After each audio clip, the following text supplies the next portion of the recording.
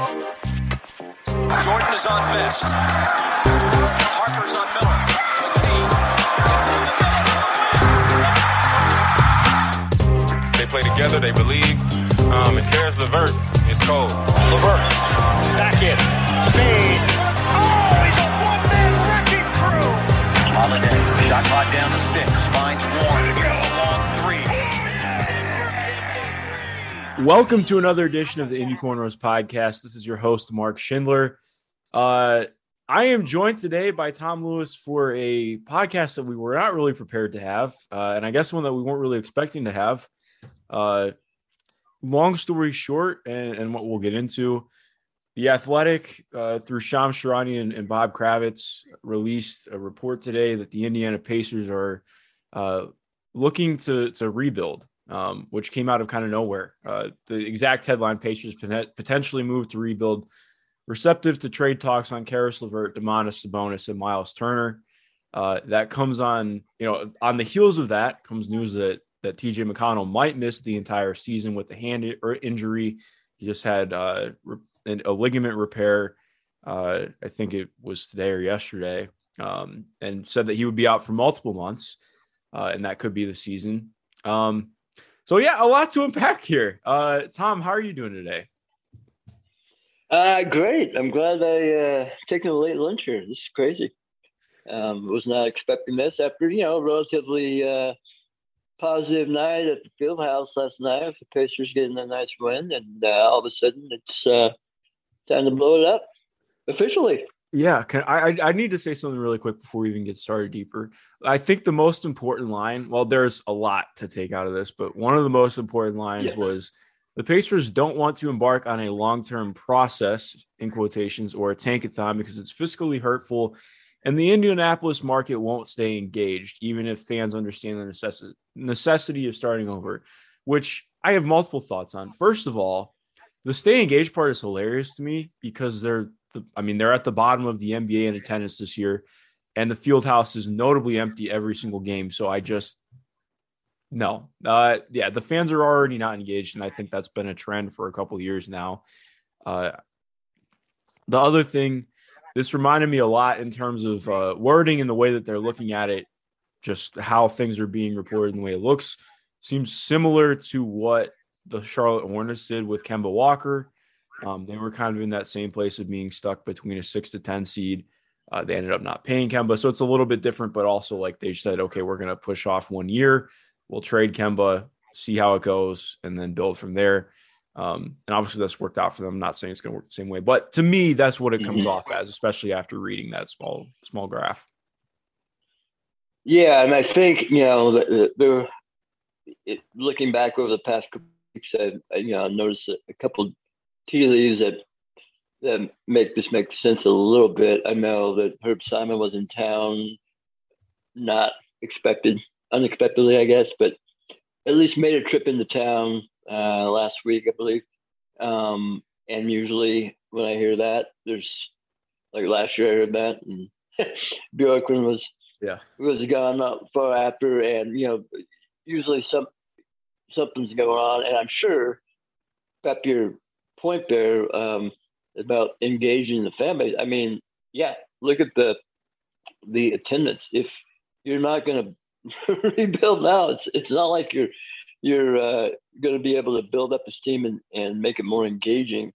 So I think at this point now, I think fans would get more excited about some younger talent that might develop rapidly or might be new faces. Because the faces that they have right now have just become stale and they don't work together and they're not compelling, regardless of the individual talents they may have. But, it's almost like, Herb Simon made a decision he's willing to take. It was like, he didn't have another decision at this point, quite honestly, if you're being any type of a responsible steward of the franchise. So, fortunately, the other thing I was going to say about the tea leaves, just Bob Kravitz, who is breaking this report, had tweeted earlier a few days ago that I think Simon might be willing to rebuild, and it came up kind of as an opinion. I think he may have been tipped off on that, or at least was digging into that. And he is the guy, the veteran reporter. Obviously, he's a columnist, but he is an old school newspaper guy, and he is, dug into the old school people at the, at the field house, the Donnie Walsh, the Larry Birds, the even Simons, I'm sure, and let alone Pritchards and Buchanan's, and so I feel like a lot of this report is, coming from the field house as opposed to agents. Now, I'm sure maybe Shams Charania, a part of it could be agent backed up, and that's where they're getting their sources confirmed and all that. I feel like it's a solid report. It makes sense. And, quite frankly, it's kind of exciting. Yeah. I mean, I said this on Twitter right away. I was just like, Caitlin and I talked yesterday or the day before, and I had mentioned, both of us had mentioned, like, we just don't think this team's ever going to go into a rebuild, at least with the current state. It seemed very much so, like, especially bringing Rick in, that was not on the table. And especially another part that they hint at, it was actually kind of odd how it came off, mentioning that Herb Simon, who is 87 years old, has gotten on board with the idea of a rebuild. And I was like, that is very curious to mention his age. Like, will he be around for the next part? Like, it was very odd. But, it basically came across that saying that he's been pleading is the wrong way to put it, but it does seem in a way, like, especially how it's been reported, and things have been reported from Jay Michael at the Indy Star before he left, about how KP was contemplating a rebuild and wanted to rebuild, and he thought it was time to. And then Herb had shut that down. And now obviously that's different due to, where things are at with him and KP. So I do think in some ways I find it frustrating, because of coming into the year like this. I get it to a degree, but also, like, it is a little bit frustrating that the front office and ownership weren't on the same page coming into the year in a way. Not to, like, just put my own opinion onto it, but it is how it comes off to a degree. But again, I do think this is the right call. I think where I do have questions, where are you at with the idea of trading Domas? Because I understand looking into trading Karras and Miles, especially with how much Miles has been kicked around as a trade piece for the last couple of years. I mean, I think also with looking at Domas, you have to be open to everything, of course, when you're a rebuilding team, but especially since this team is talking about, being a rebuild on the run team, which is it's one of the quotes from in here. Then I don't quite understand trading, your 25-year-old two-time All-Star who is the best player on the team and has a very charitable contract. So I don't know. I think that's one where I would have to see what comes out of that. But right. And also this is just speculation. I can't really back it up. But I would imagine that part of this is coming from his camp too, because he seemed pretty damn down about this year, both on and off the court. So just for what it's worth. Yeah, and so as far as the players, I'm fine. Honestly, I am fine with trading everybody on the roster if what comes back to me is good value. And I kind of said that at being a last year, and that includes the GM, everybody's on the table, and I'd be fine if they traded both Miles and Sabonis. I feel like both of those guys have very good value individually in the right spots on the market and could fetch plenty of talent picks, whatever, to fully rebuild. But I agree. I mean, they're both young as well, and with, again, favorable open contracts, I guess, Miles only has one more year. And, to me, he's definitely a bigger risk if you were going to keep him around to help build around. But, you see these different trade, rumors and things like that. And it's just hard to, until we can gauge what kind of value you get back. Like, if I think from a basketball sense, how incredible it would be to see Sabonis on Golden State, Oh a team God, that has I would love that for plenty of him and for Golden plenty State of too. young. I mean, he can unlock. I mean, that team's unbelievable as it is, and he can unlock, a few other layers of God knows what, which would be incredible to see. And I think his value would be huge. He's like they say, he's young. Like if they're going to give up a Kuminga or those really young guys, it would be foolish for them not to because they'd have him going into his prime year, Sabonis, and still be able to help keep Draymond and Steph and Clem, those guys going into their career. And it'd be short-sighted to pass up that opportunity, but it's like, and if you can get a couple of those big assets coming back and picks, I mean, they have a lot of, because of the way things fell out with them and KD and everything, they have plenty of dry powder over there to make a deal like that. So that, is immediately kind of intriguing, that type of a thing. But again, if it's not that type of deal, then, I don't think the Pacers should be pressured to move him just to move him. And that's definitely what I don't want to happen. Yeah. And so, like I saw some people on Twitter complaining about, if they trade Domas, I won't want to watch the Pacers game. But why don't you wait and see what they get back if they do trade him? I mean, it's crazy. You got to see what deals are out there and what comes back, and then you can criticize it. But again, I'm open to anything that they do to change things up, and we'll see how it pans out. But there's a lot of moving parts here, definitely. Well, here's what's most interesting to me, just in covering the whole league and looking around at everything. This might be the only team that, or at least the earliest team to fall before the trade deadline, who has really hit the reset button and decided to blow things up. And especially with how competitive the league is right now and looking at all the teams that are trying to make a push, this is actually a really good opportunity for the team to try and get as much value as possible. I don't love talking about guys just in terms of asset and value play, but that is a part of the game. And I do think, like you're talking about with the Warriors, you could legitimately look at the Warriors and say, okay.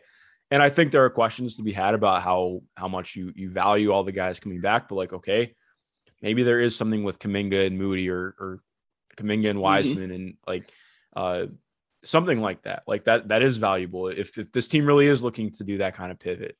And then you can then look at it too and be like, okay, well, what if, like the Knicks, they're 11-11. They need to make some kind of change. They want to see things change up. I don't think RJ Barrett would or should be on the table for Miles Turner, but okay, is Emmanuel quickly available? There's a lot of stuff at play here that could be really interesting in terms of what could happen, especially too, looking at Karras. He's a guy who I think, we've talked about before, I think there have been hopes of him being that guy who could lead the offense. That obviously hasn't played out this year. I don't think teams are going to give up on that, but I do think, considering the contract that he's on, the kind of player he is, maybe a team let's say a Cleveland or Milwaukee or the Suns, maybe they take a gamble on swinging at him and hoping that he can inject some shot creation to their benches. There's just, again, a lot of stuff at play here that could be intriguing. Clearly, we are going to be very busy trying to keep up with everything. Oh my God. Yeah. I guess I have a couple more questions I want to ask you before we get out of here. There really is nothing said about TJ Warren in this piece. And that was something I found interesting. I do a big part of that, without a doubt, is that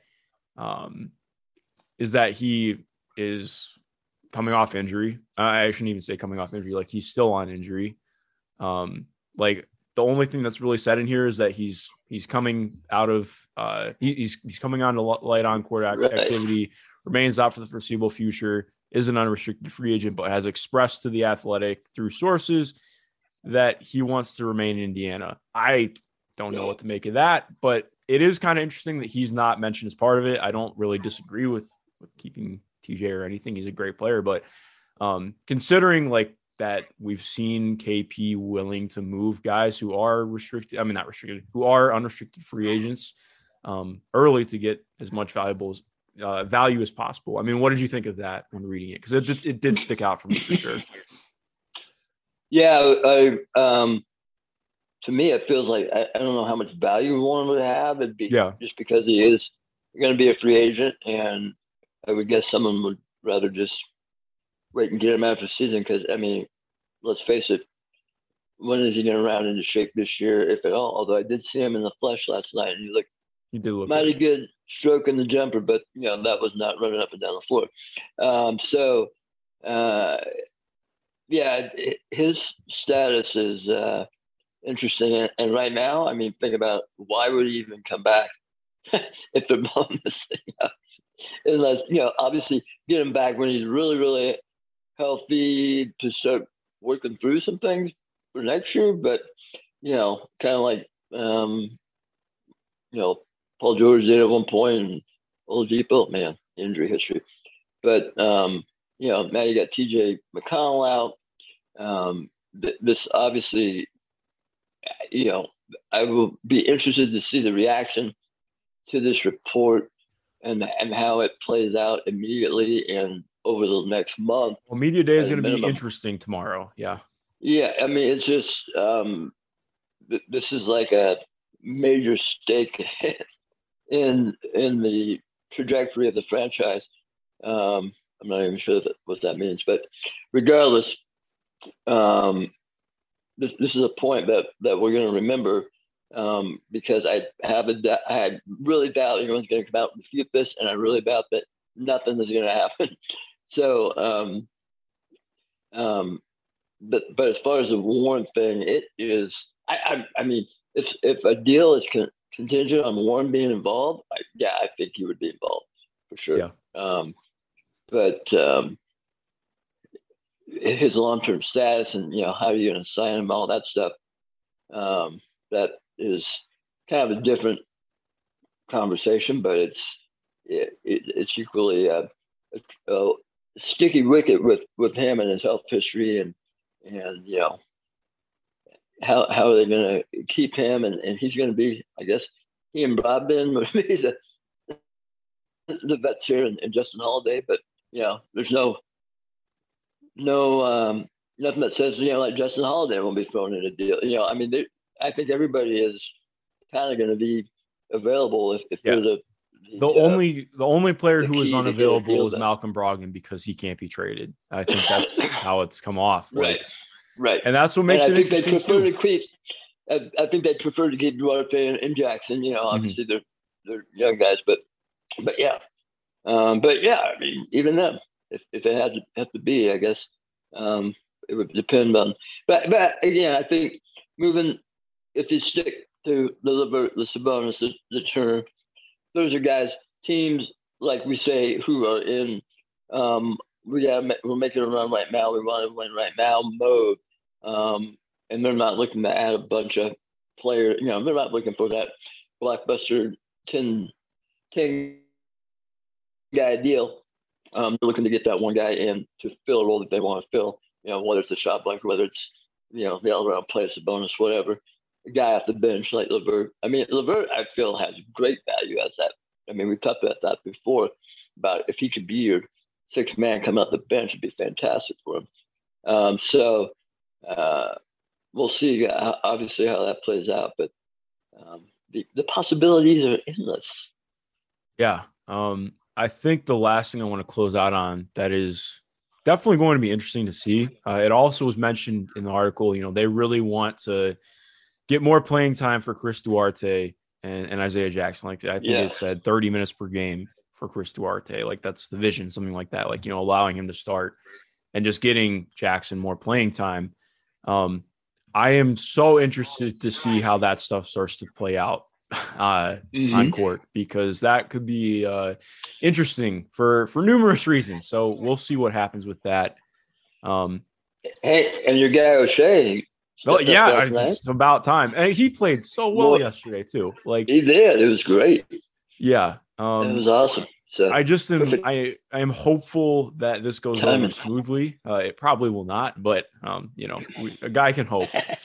One more thing to bring up here, just as if there isn't enough craziness going on here, but I just heard it on the radio the other day.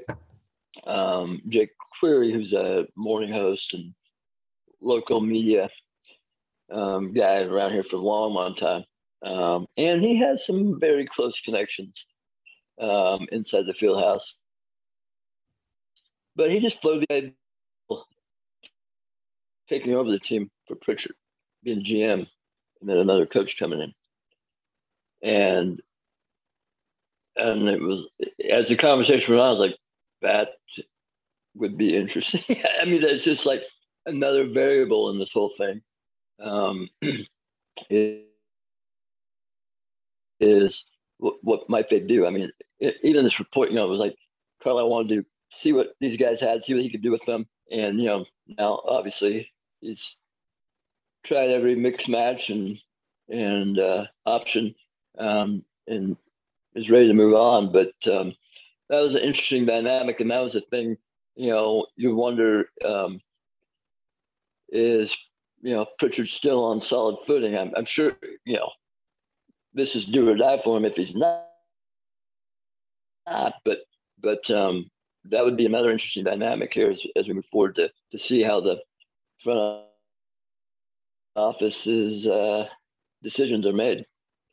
Yeah, no, undoubtedly. Well, Tom, we will definitely be talking more soon. I have no doubt. To everyone listening, thank you for listening. If you have not already, of course, be sure to go rate and review us over on Apple Podcasts. We always want to hear from you and get your feedback. Read us at IndyCornrows.com.